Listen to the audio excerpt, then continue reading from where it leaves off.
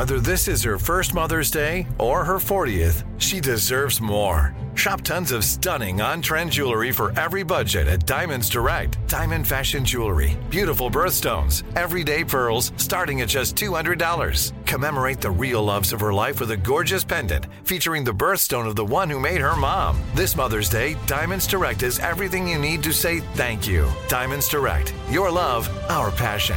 Online at diamondsdirect.com. Hey everyone, it's Ted from Consumer Cellular, the guy in the orange sweater, and this is your wake-up call. If you're paying too much for wireless service, you don't have to keep having that nightmare. Consumer Cellular has the same fast, reliable coverage as the leading carriers for less. And for a limited time, new customers receive their second month free when they sign up and use promo code MONTHFREE by May 31st. So why keep spending more than you have to? Seriously, wake up and call 1-888-FREEDOM or visit consumercellular.com. Taxes, fees, and other third-party charges will apply. See website for additional details. Trinity School of Natural Health can help you be part of the fast-growing health and wellness industry.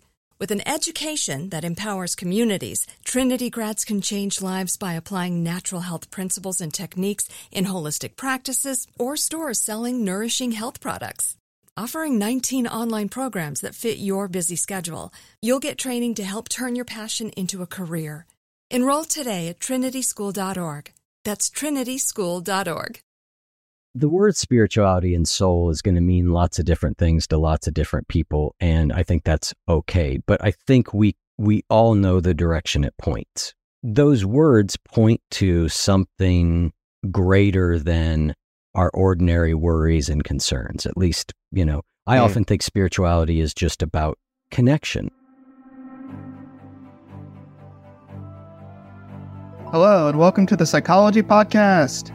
Today we welcome Eric Zimmer to the show. Eric works as a behavior coach and has done so for the past 20 years. He has coached hundreds of people from around the world on how to make significant life changes that serve them well in achieving the goals they've set for themselves. He also hosts the award-winning podcast, The One You Feed. With over 30 million downloads, the show features conversations with experts across many fields of study about how to create a life that has less suffering and more fulfillment and meaning. His story and his work has been featured in the media, including TEDx, Mind Body Green, Elephant Journal, the BBC, and Brain Pickings. In this episode, I talked to Eric Zimmer about how to have a meaningful engagement with life. When we feel connected to what matters, it becomes easier to create an action plan that gets us moving in the right direction. At times, our emotions can get in the way, but Eric believes that focusing on behavior changes can help us retrain our thoughts while leading us to our desired outcomes. Eric combines principles from religion, philosophy, and psychology to give us tips on how we can live out our values more mindfully day by day. We also touch on the topics of spirituality, agency, self-love, addiction, and emotions. I really enjoyed chatting with Eric. He's such a thoughtful, deep, spiritual, emotional, authentic human being. Those are the words that immediately come to my mind when I think about my chat with Eric. It was a real pleasure to chat with him. I really recommend listening to this episode and also having a listen to his own podcast, which is really great. So without further ado, I bring you Eric Zimmer. Eric Zimmer, thanks for appearing on the Psychology Podcast.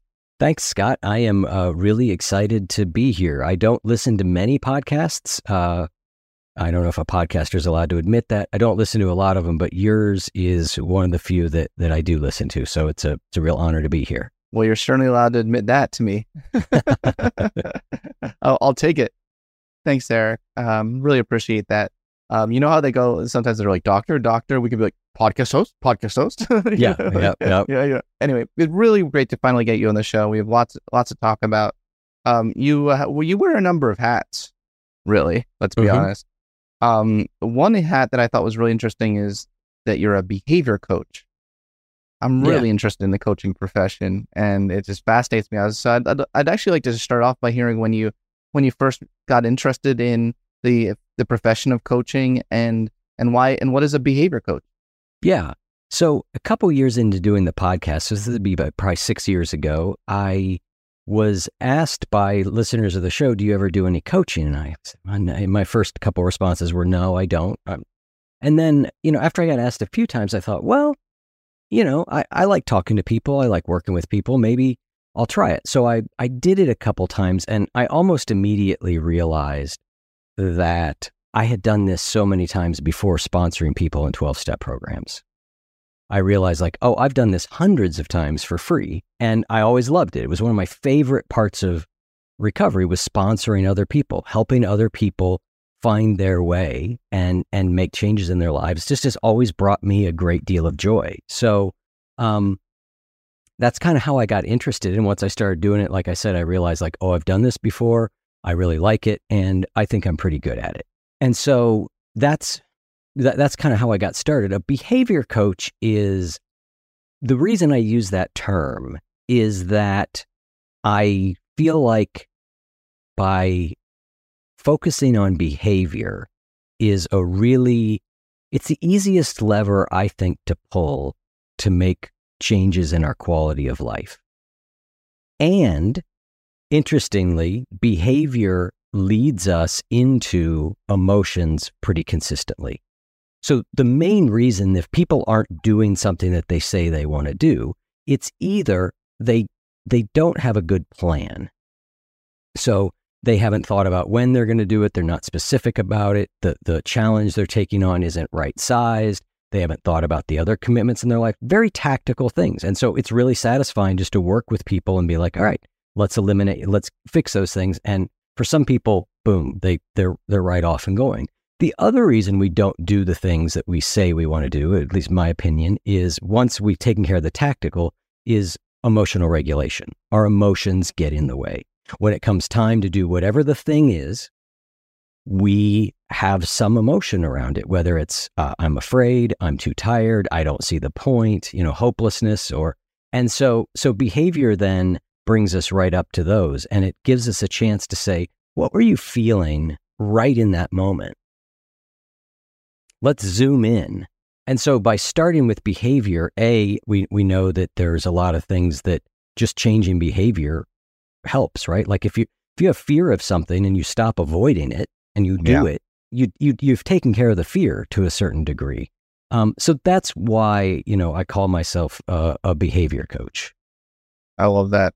And I love also, just the whole idea of experiential avoidance, the opposite of experiential avoidance being what life is all about. And some people call it psychological flexibility. No one's come up with a term for the opposite of experiential avoidance that I really love. I don't know if psychological flexibility is the ultimate term in terms of probably not. For me. Yeah, meaningful engagement, maybe. I don't know. Active, meaningful engagement. Yeah, something. But yes, but that's what you're talking about, and that seems to be core to your program. I really like the behavioral activation approach, and I was wondering to what extent you bring that into your coaching work, and that it requires an understanding that sometimes if you act the way you want to be, your brain will follow. Yeah. Even if you don't physically want to or mentally want to do the thing, you're terrified of it. You can actually act first and then let everything else catch up after that. Yeah, the phrase that I may have uttered on my podcast more than any other is sometimes you can't think your way into right action, you have to act your way into right thinking. And I heard that early in my recovery, when I was 24 and recovering from heroin addiction.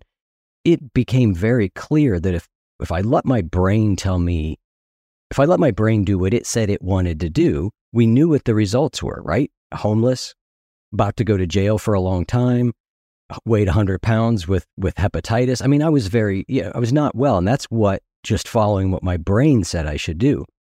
Recovery was the opposite. It said, it doesn't matter whether you want to go to a meeting today or not. Go.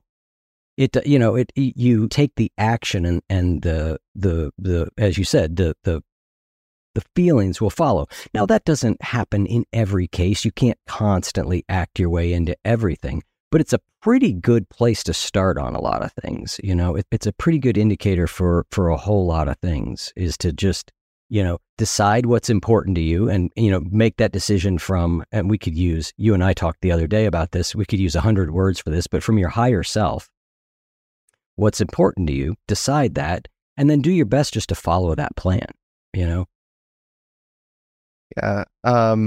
Sometimes the plans don't go as you want them to go, though. And no, they sure don't. As you know. And sometimes even if you engage meaningfully in something, it can still fail on you. There's no guarantee that that your fear will that your worst fears won't come about. Yeah. I know that I'm not sounding super positive all of a sudden, but I'm saying like Somebody's nervous about an upcoming move, maybe. But it's like, you can have the fear and you can be like, okay, I'm going to go for it.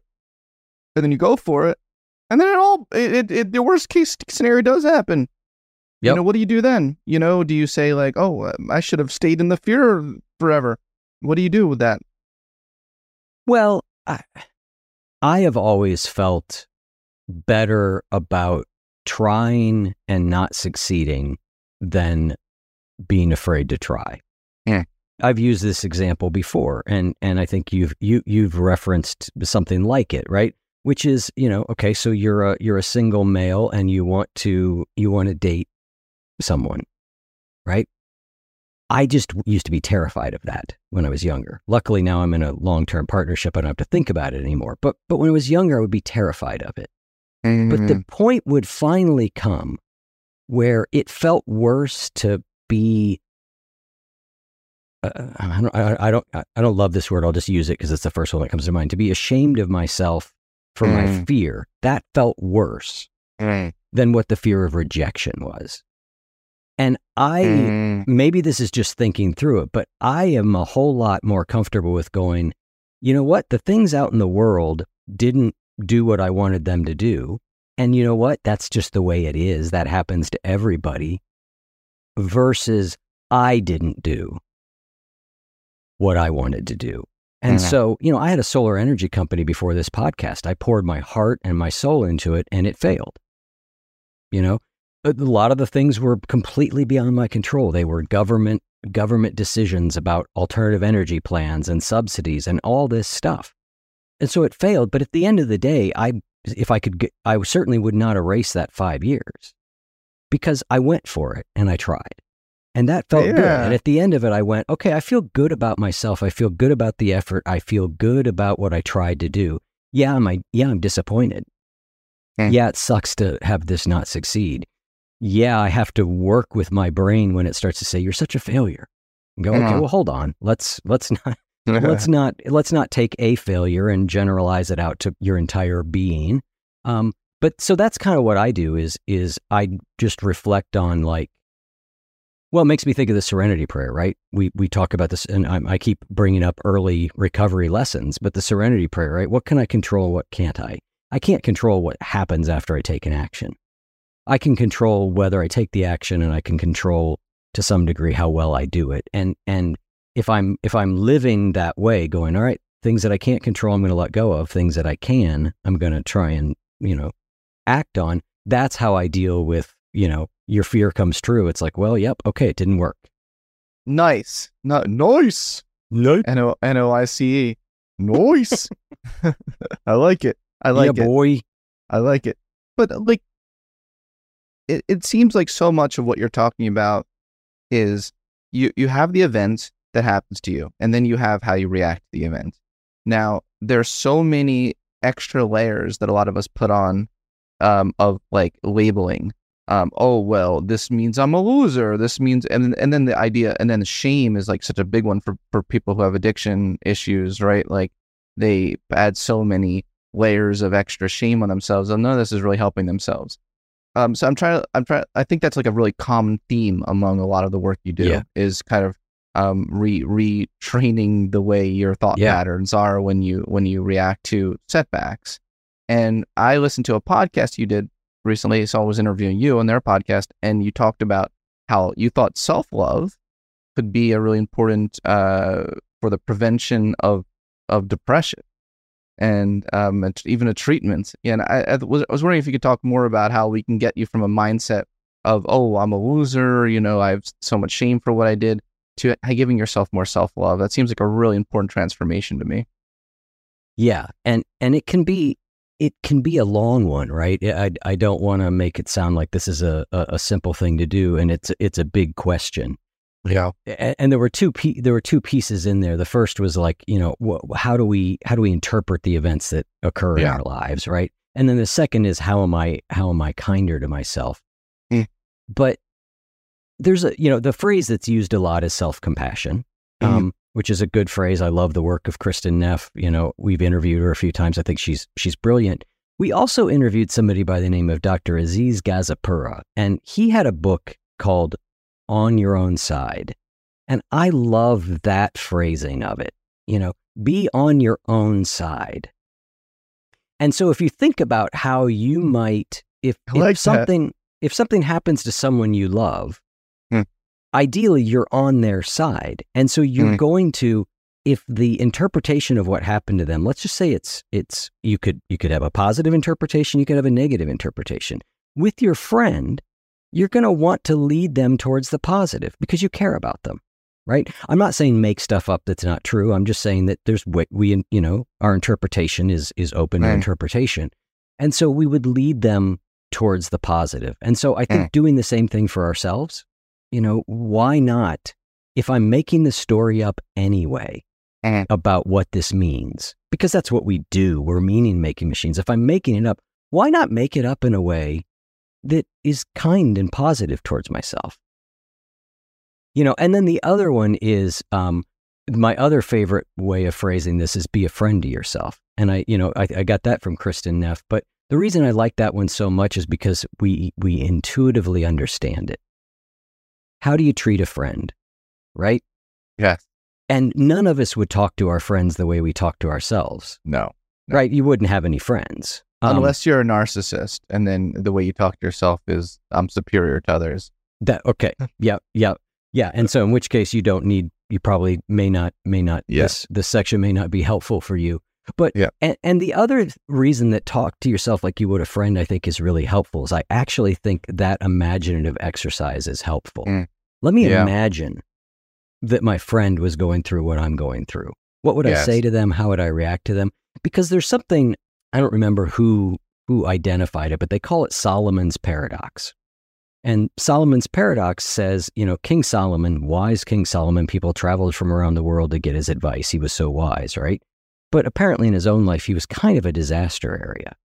And so Solomon's paradox is we can be incredibly wise to people around us, but it's hard to do for ourselves. So taking that idea of let me be a friend to myself, let me think about what I would do for a friend and then do it for myself is a way around that a little bit. And then I think the final thing is just, you know, can I work on changing the tone in which I speak to myself, right? A lot of people think self-compassion or self-love is about, you know, letting yourself off the hook for everything or not taking accountability. That's not it. But there is a way when you're not living up to your own standards, values, expectations. There's a way of talking to yourself and trying to hold yourself accountable in a kind way. Yeah. The research on self-talk is so awesome and important and valuable. And I'm sure you make contact with the psychological literature. You seem like a really curious person who's always open to learning new things. I'm sure you see some of this research, and it's just so exciting and important. Yeah, I noticed that the way that we treat ourselves really does influence the perception of other people on who we are, especially at first meeting. Like at first meeting, you know, that people have basically no information to go on about who you are and what they're dealing with. And if you exude a sense of like confidence, you know, and like you walk into the room with a sense of people will tend to treat you like you're the kind of person who deserves respect to have confidence, right? If you walk in the room and you're like, oh, I'm such a loser, people are going to reject me everywhere, people are going to look at you and reject you. So, I'm talking about this is the way humans are, whether we like it or not. Whether we like it or not, this is the way humans are. And so again, combining like behavioral activation approaches with self-talk approaches, you know, you can really transform a human as you are doing and as you're seeing, you know, it's really this stuff is really transformative. Yeah, I mean, there is no doubt. I mean, I'm always interested in how much can people change, and you know, to what degree are the circumstances of their lives, and by circumstance I mean their environments they're in, the people who parented them, how they were parented, their genetics, all those things. Like, you know, when you apply all that to somebody's life, how much actual choice do they have? You know, and it's an interesting and debatable question, but ultimately it's not a question that is incredibly useful because we don't know how much we can change. I can look at myself, and I've shared this a couple times, but I had an experience. It was probably last summer, maybe the summer before. I don't remember. But my mother had fallen and had a bad injury, and she was prescribed narcotics. And I was going to the pharmacy and picking up her narcotics and delivering them to her. And all of a sudden it hit me one day that, like, not only had I not wanted to take them, I hadn't even thought about it. It just didn't occur to me. And there was a time where I probably would have robbed you at gunpoint for what I was carrying in that bag. And that's 25 years later. So I'm not saying this happened immediately. It happened quickly. But if that level of change is possible, then it does say, like, these things do work if we keep applying them, if we keep trying, you know. It was just a moment for me of really seeing, like, how far I'd come and going, like, wow, that's kind of incredible. Like, I never would have thought I would get that far from my addiction. And I'm not saying my addiction is gone. I'm not saying it couldn't come back. I'm just saying whatever I've been doing, it has kept it pretty well at bay. Just going to ask you that, you know, there was probably a time in your life when you couldn't even imagine a world where this stuff wouldn't control you. Yeah, internally. And I think that's so important to tell people, give them hope. You know, what you're saying to me is giving me chills. You know, it's so important for people to realize that no matter how controlled they are by their demons, that it can reduce over time, that intensity where they feel like they're being controlled. Yeah, and I think that's a really important point, particularly when it comes to addiction, because a lot of people, when they start stepping into, even tentatively, the waters of sobriety or recovery, feel worse. And so what I often say to people, don't confuse getting sober with being sober. Getting sober is a pretty miserable process. I often have stayed sober simply on the fact of, like, I don't ever want to go through that again. Simply don't ever want to have to be in my first 30, 60 days of sobriety ever again. Because it was miserable for me. Yeah. That is not my experience now. And so it is, I think, one of the promises of recovery is not only can you stop using this thing that has its gripping your soul all the time, will let go. Oh, wow. That is so, Can we double click on this idea of gripping your soul? It has a lot of meaning to me. That phrase has a lot of meaning to me. And I think it really relates to all this amazing work you're doing on spirituality. You know, you have a program that's even called Spiritual Habits. And can we connect this idea of gripping the soul with spirituality? Because it seems to me like a big part of spirituality is being able to get into this transcendent state of consciousness that is more expansive, that is more open to new possibilities, and isn't and even soulful, dare I say, you know? So this idea of gripping the soul, it's such a powerful, just few words. Can you just double click on it with me and link it to spirituality? Sure. I mean, the word spirituality and soul is going to mean lots of different things to lots of different people, and I think that's okay. But I think we all know the direction it points. And those words point to something greater than our ordinary worries and concerns. At least, you know, I often think spirituality is just about connecting to what matters. What matters to you is going to be different than what matters to me. But for me, that spirituality is about that connection. And for some people, that might be connecting to God as they understand them. For other people, it might be connecting to nature, to their family, might be a lot of different things.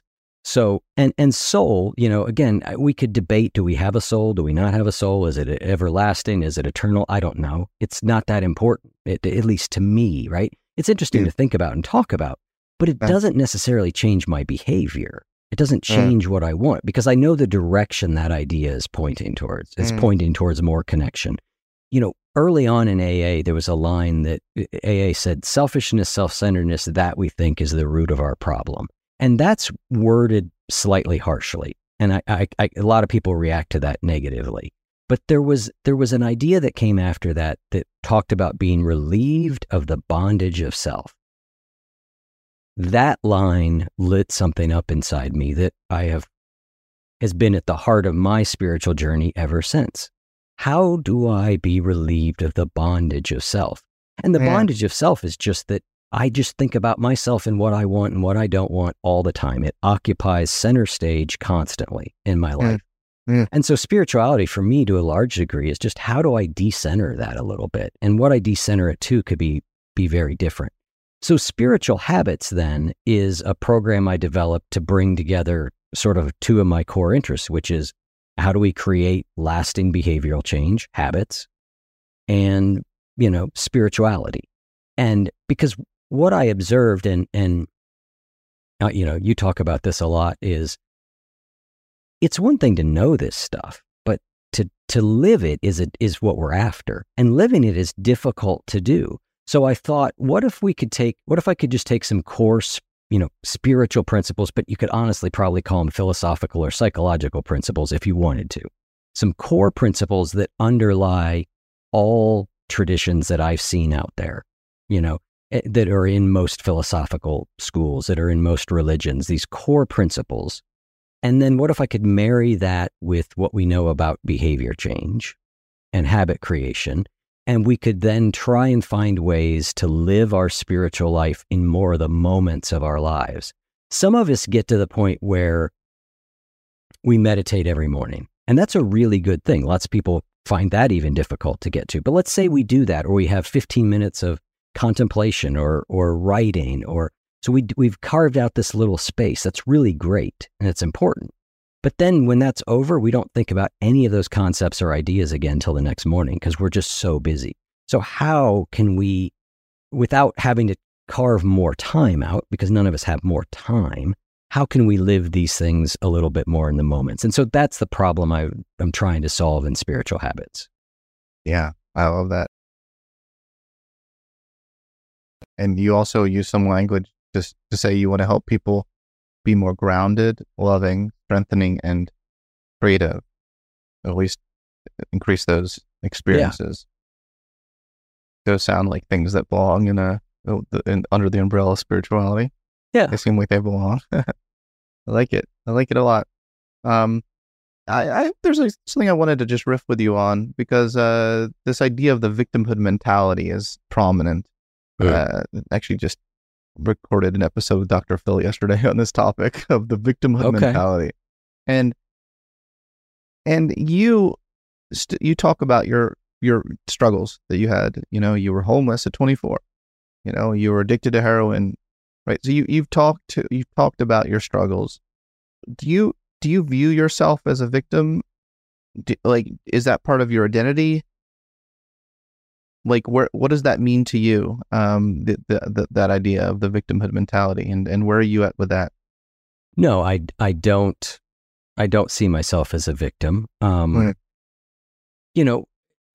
there things that occurred in my life and things that happened, things that I was given maybe via genetics and all that made it much more likely I was going to become an alcoholic or addict? Of course. Yeah, they did. And I still did it, and I think this is an interesting point because, boy, this is such a big topic, right? You get into victimhood, you start getting into questions of privilege, you start getting into questions of social equality.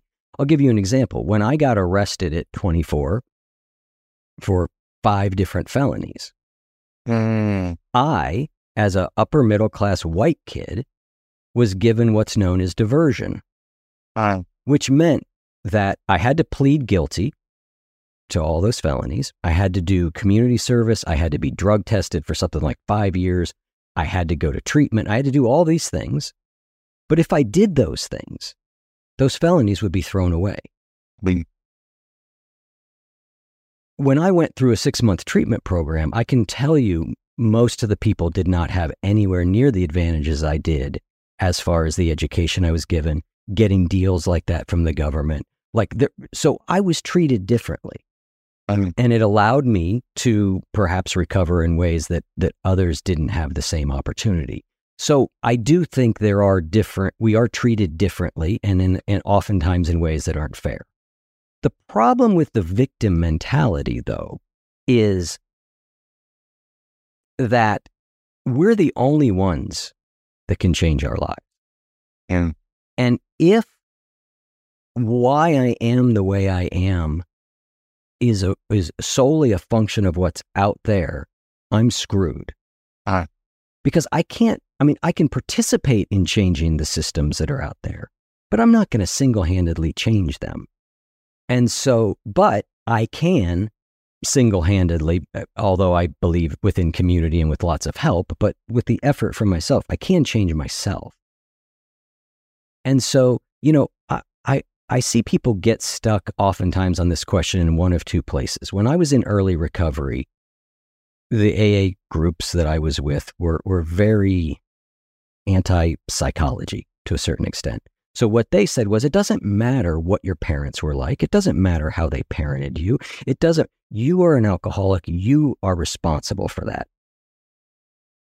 That is, in my mind, that was a little bit too far to one extreme. Because although I'm not going to blame my parents, there are ways and things that they did that we know impact the person I am today. And if I want those impacts to stop, I have to work with that material. So it's this idea of we are not, the way I like to think of it is we are not at fault often for where we find ourselves, but we are 100% responsible for any change that we want to come. And so there are plenty of people who have been victimized by the world. Let's just think of a woman who's been raped. It's a terrible, terrible thing to have happen. You are a victim of an awful crime. If you've been sexually abused, you're a victim of an awful crime. But the bad news is that no one's going to come clean that up for you. And until we start, at least for me, until we start to take a really sort of radical responsibility for our own healing, we can get really stuck in the victim piece. But I do believe there's a place to be really angry at what happened to us, to be really sad and grieve what happened to us. I'm not saying that those aren't real feelings that need dealt with. But when it comes to agency, the victim mentality, I think, can really keep us out of our own agency. At the same time, I fully recognize this world victimizes lots of people. As you and I are having this conversation, there are things that would make our soul clench up happening to people right this very second, that we can only describe as they're being victimized. But yeah, so that's my thinking on it. It's really nuanced. And I think like a lot of topics, if you get on too far on one extreme of that or the other, then it doesn't work, and it tends you get into arguments between is there a victim, is there not a victim? You get into arguments that don't help anyone. Yeah, I agree that the extremes are not helpful. I think there is such a thing as toxic agency. Which say is more. The idea that you see on Instagram, videos of people being like, no matter what happens to me, I can do it, I can handle it, I got this, you can do anything you put your mind to, that kind of attitude. You can put anything you put your mind to. So I think toxic agency is ignoring that, the environment and support structures do matter. Yeah. So you can have that extreme. Yeah. Totally. And I think the way I would think about that, or the way I would say that when I say agency, is not talking about how far you can go, what you can change, simply that no one can do it for you but you. No one can make the healing happen in your life except you. You've got to be the engine of that. And if you're not the engine of it, then it's not going to happen. And that isn't really fair. What would be fair is if you were victimized, whoever victimized you came along and helped you heal. Obviously, it couldn't be the same person, but there would be some karmic balance. Yeah. Oh, I was victimized, but now I get an equal amount of free support back from the universe. But it doesn't work that way.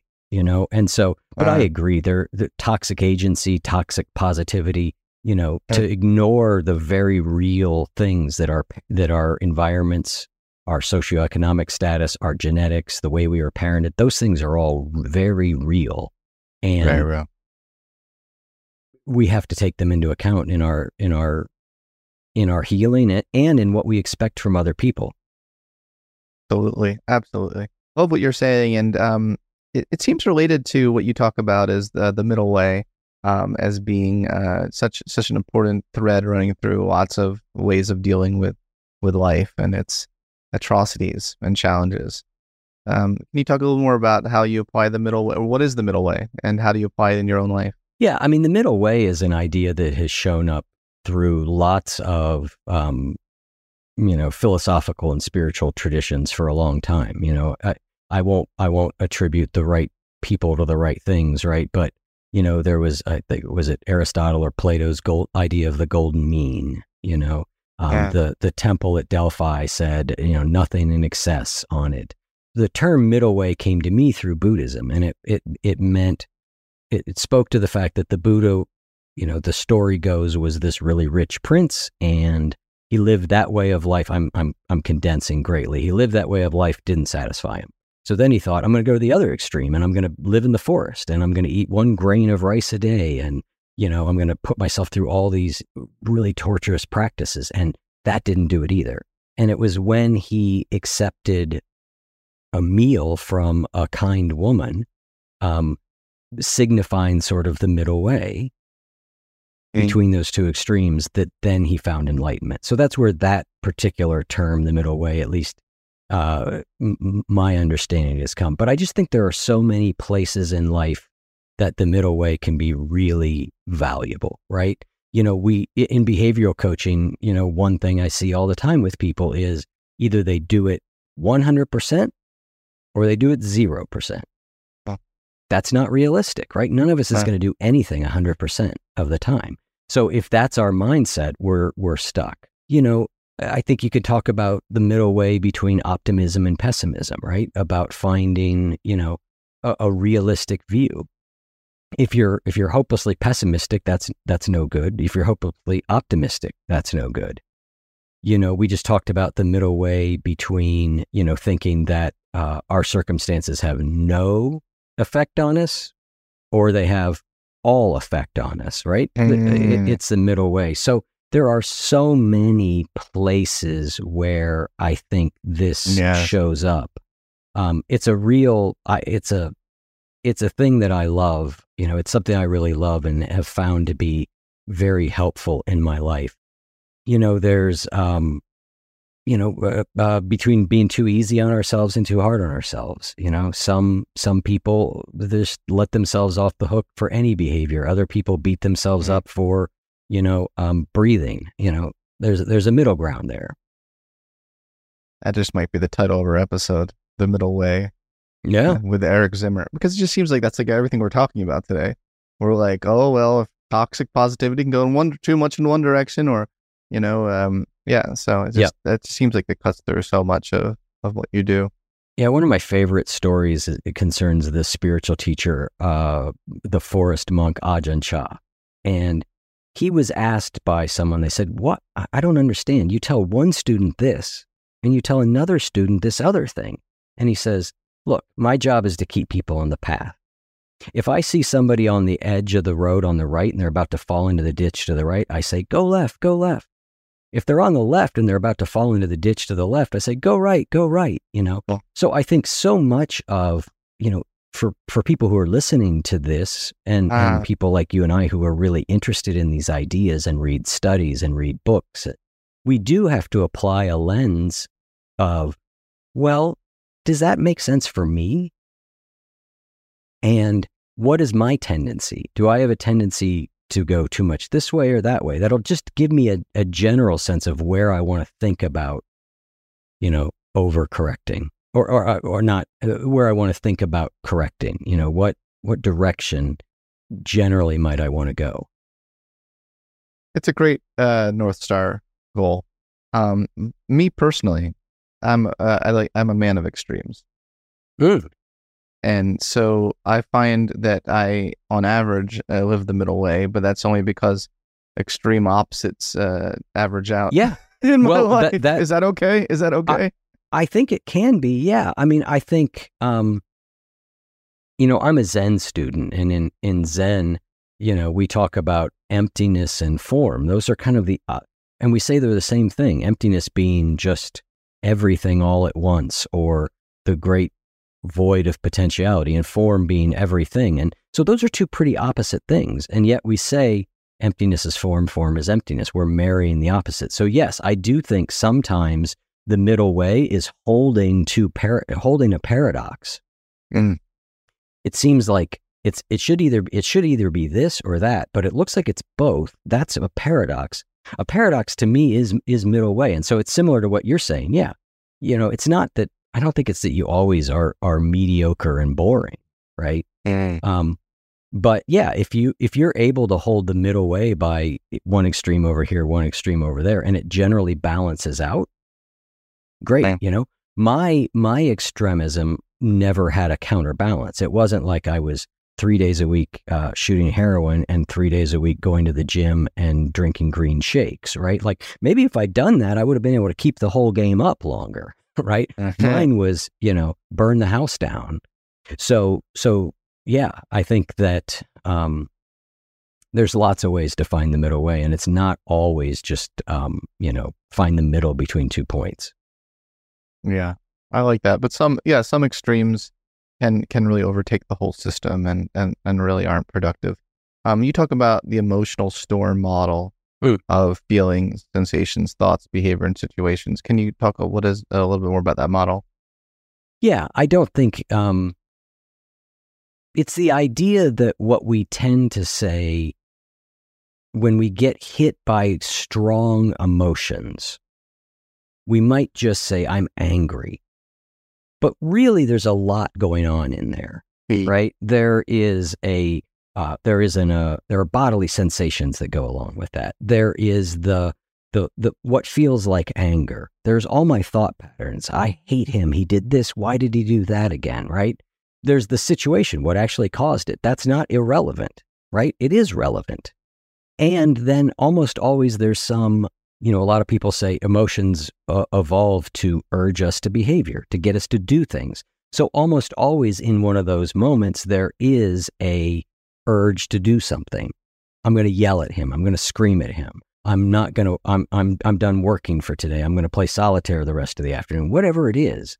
And so if we can take that one thing that feels overwhelming, anger, and we can deconstruct it a little bit into those pieces, then I think that can help us have an opportunity of dealing with it more skillfully. It gives us multiple places to intervene. Do I want to intervene behaviorally? Like, okay, I'm not going to do that thing, or I'm going to do this other thing that's good.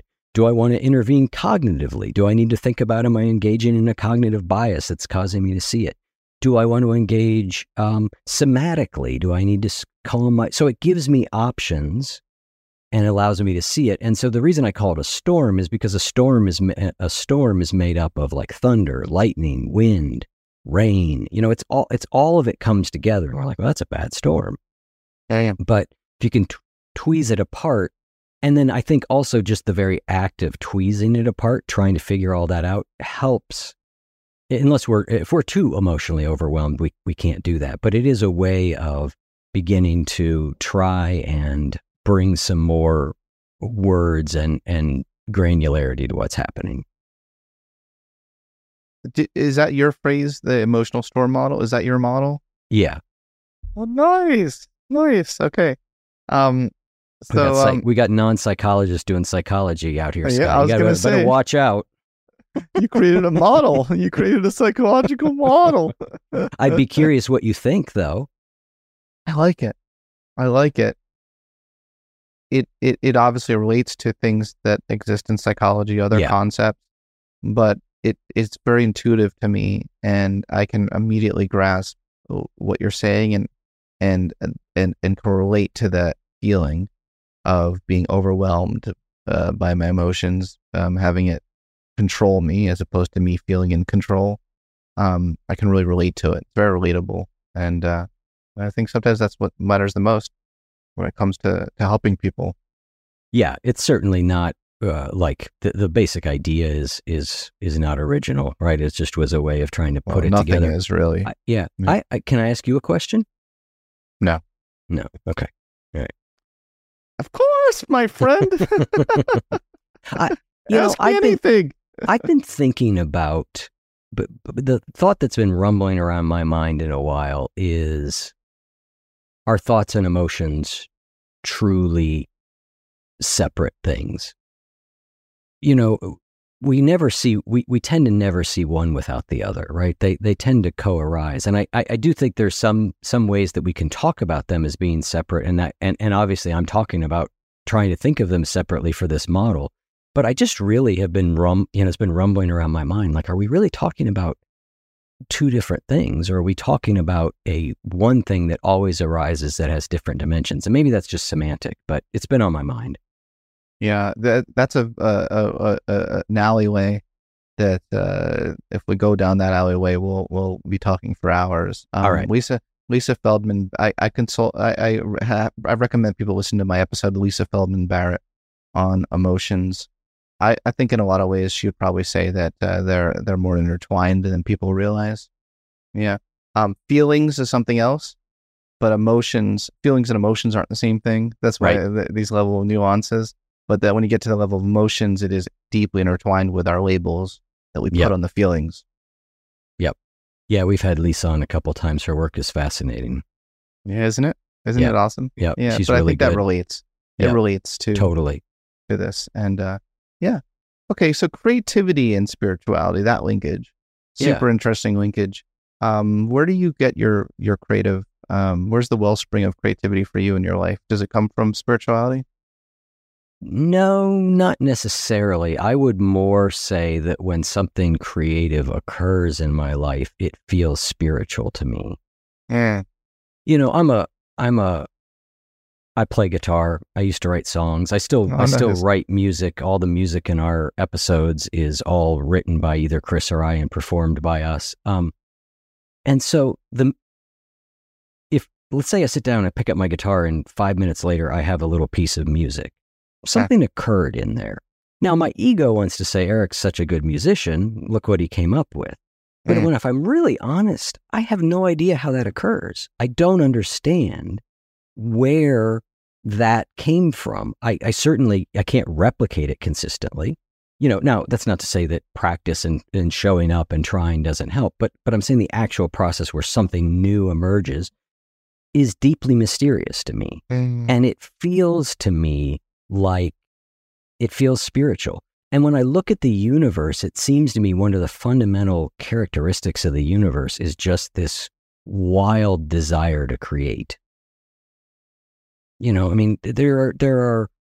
are estimates that there have been up to, in the history of the world, somewhere on the order of 6 billion different species. That's a lot of different things. That's a lot of, looks to me creative, right? Something emerging from something else, something new emerging, which is, and so when I'm being creative, it feels to me spiritual. I feel like I'm connected to something mysterious and bigger than me that I don't understand. So I would say that's more the link. The other interesting link is if you start to look at mystical experiences as they're described, and I did this recently for a talk I gave, you were to pull out some of the characteristics of a mystical experience, and you pull out the characteristics of a flow experience, you can map them almost exactly to each other, right? Wow. They're not completely, but there's a lot of overlap there. There's a lot of overlap between what people consider being connected to the deepest source of things, what their experience is, and what psychologists would describe as flow. There's a lot of overlap there. And so that also, gives me this sense that there is, that creativity is spiritual. And I'm going to do an interview shortly after you and I talk with a gentleman by the name of Matthew Fox. He's a long time. He was a Roman Catholic priest. Basically, they kicked him out for his heretical ideas. But he studied all the mystics over time. He's involved in something called creation spirituality, and he talks about sort of 4 spiritual paths. But one of the fundamental ones is creativity. Art as prayer. Mm-hmm. So I think there can be a link there if people want to find it. If you want to look that way. Yeah, those are my initial thoughts. And spirituality is not the same thing as religious. No. Yeah. Important distinction there. Yeah, so a lot of this really seems to be helping people be more present in whatever they're creating or doing. This seems to be a theme that you're really interested in, and the flow experience and the mystical experience. I view it on a continuum. Like in my book Transcend, I have a oneness continuum. Mm-hmm. Flow is not the same thing as a mystical experience, but they're both on a transcendent experience continuum. Yeah. And the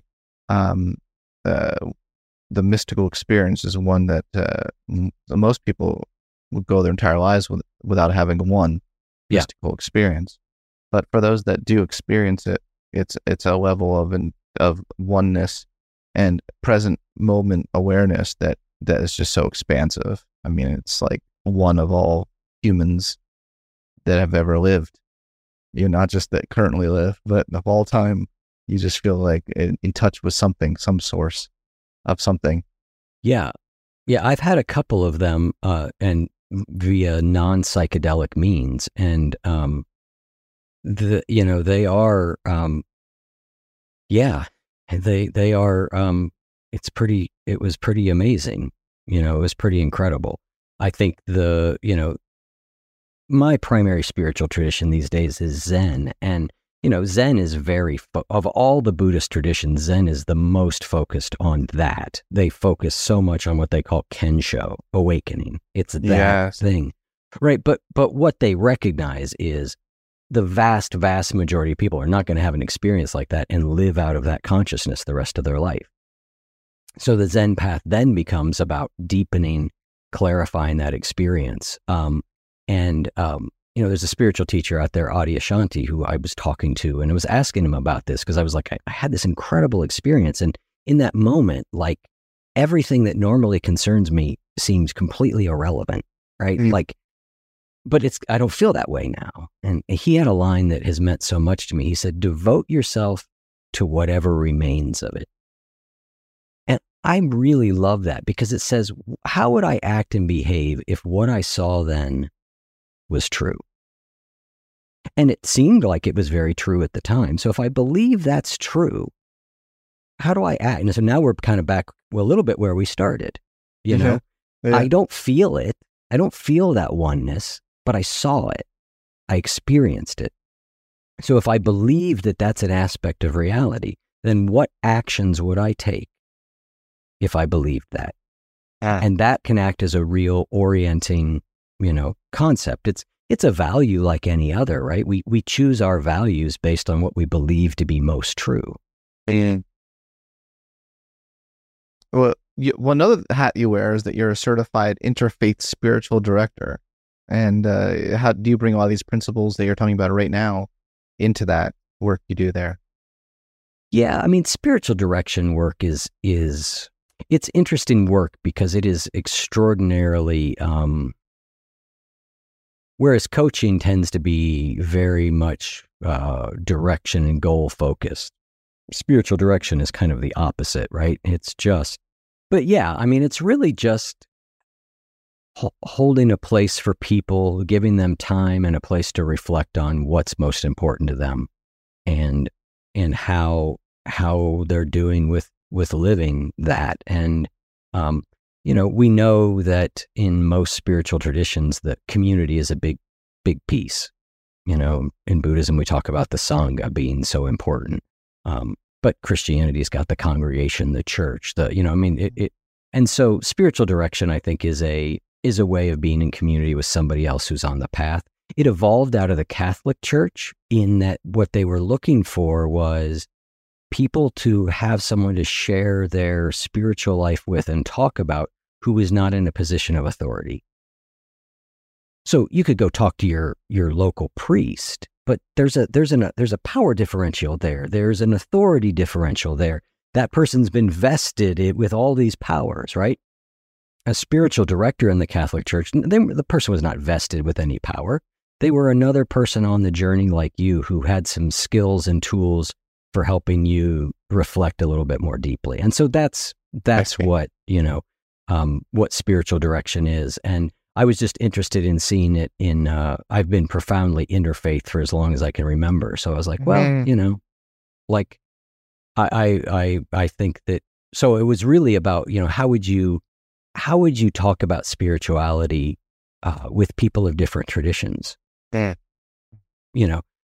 being able to honor their tradition without trying to be like, well, that's not my tradition, It's like, so some of it was learning, how you do spiritual direction, but a lot of it was also, understanding some of the core spiritual concepts between all that underlying all these different traditions. Yeah, this just harkens back.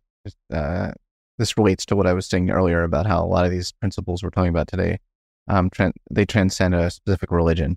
Yeah, this is different than religion. We're talking about spiritual experiences, which are not necessarily the same thing they're not the same thing as religious beliefs.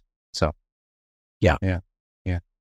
Eric, I really appreciate you coming on my podcast. I'm so glad we finally got this interview in there. I'm so glad we got this interview in the can.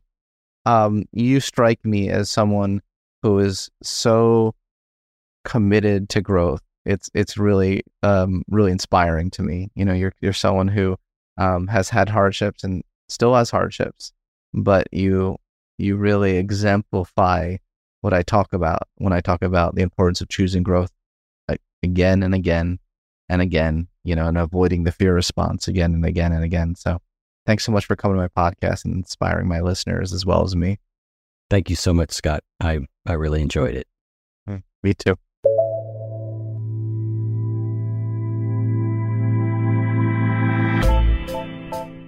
Thanks for listening to this episode of the Psychology Podcast. If you'd like to react in some way to something you heard, I encourage you to join in the discussion at thepsychologypodcast.com or on our YouTube page, The Psychology Podcast. We also put up some videos of some episodes on our YouTube page as well, so you'll want to check that out. Thanks for being such a great supporter of the show, and tune in next time for more on the mind, brain, behavior, and creativity.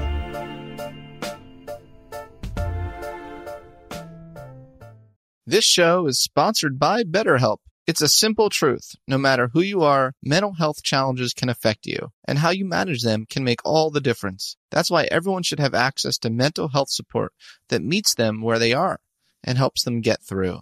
BetterHelp provides online therapy on your schedule. It's flexible, simple to use, and more affordable than in-person therapy. Connect with a licensed therapist selected just for you. Learn more at BetterHelp.com. That's BetterHelp.com. Trinity School of Natural Health can help you be part of the fast-growing health and wellness industry. With an education that empowers communities, Trinity grads can change lives by applying natural health principles and techniques in holistic practices or stores selling nourishing health products. Offering 19 online programs that fit your busy schedule, you'll get training to help turn your passion into a career. Enroll today at trinityschool.org. That's trinityschool.org. Open a limited-time 11-month certificate at Kemba Financial Credit Union. At 5.25% APY, it's more than triple the national average, plus it's a safe and secure way to grow your money. Visit your local branch or kemba.org/cb for details. Offer expires May 31st, 2024. APY equals annual percentage yield. Restrictions apply. $500 minimum and $250,000 maximum deposit. Advantage status required. Comparison based on bank rate average. Federally insured by NCUA.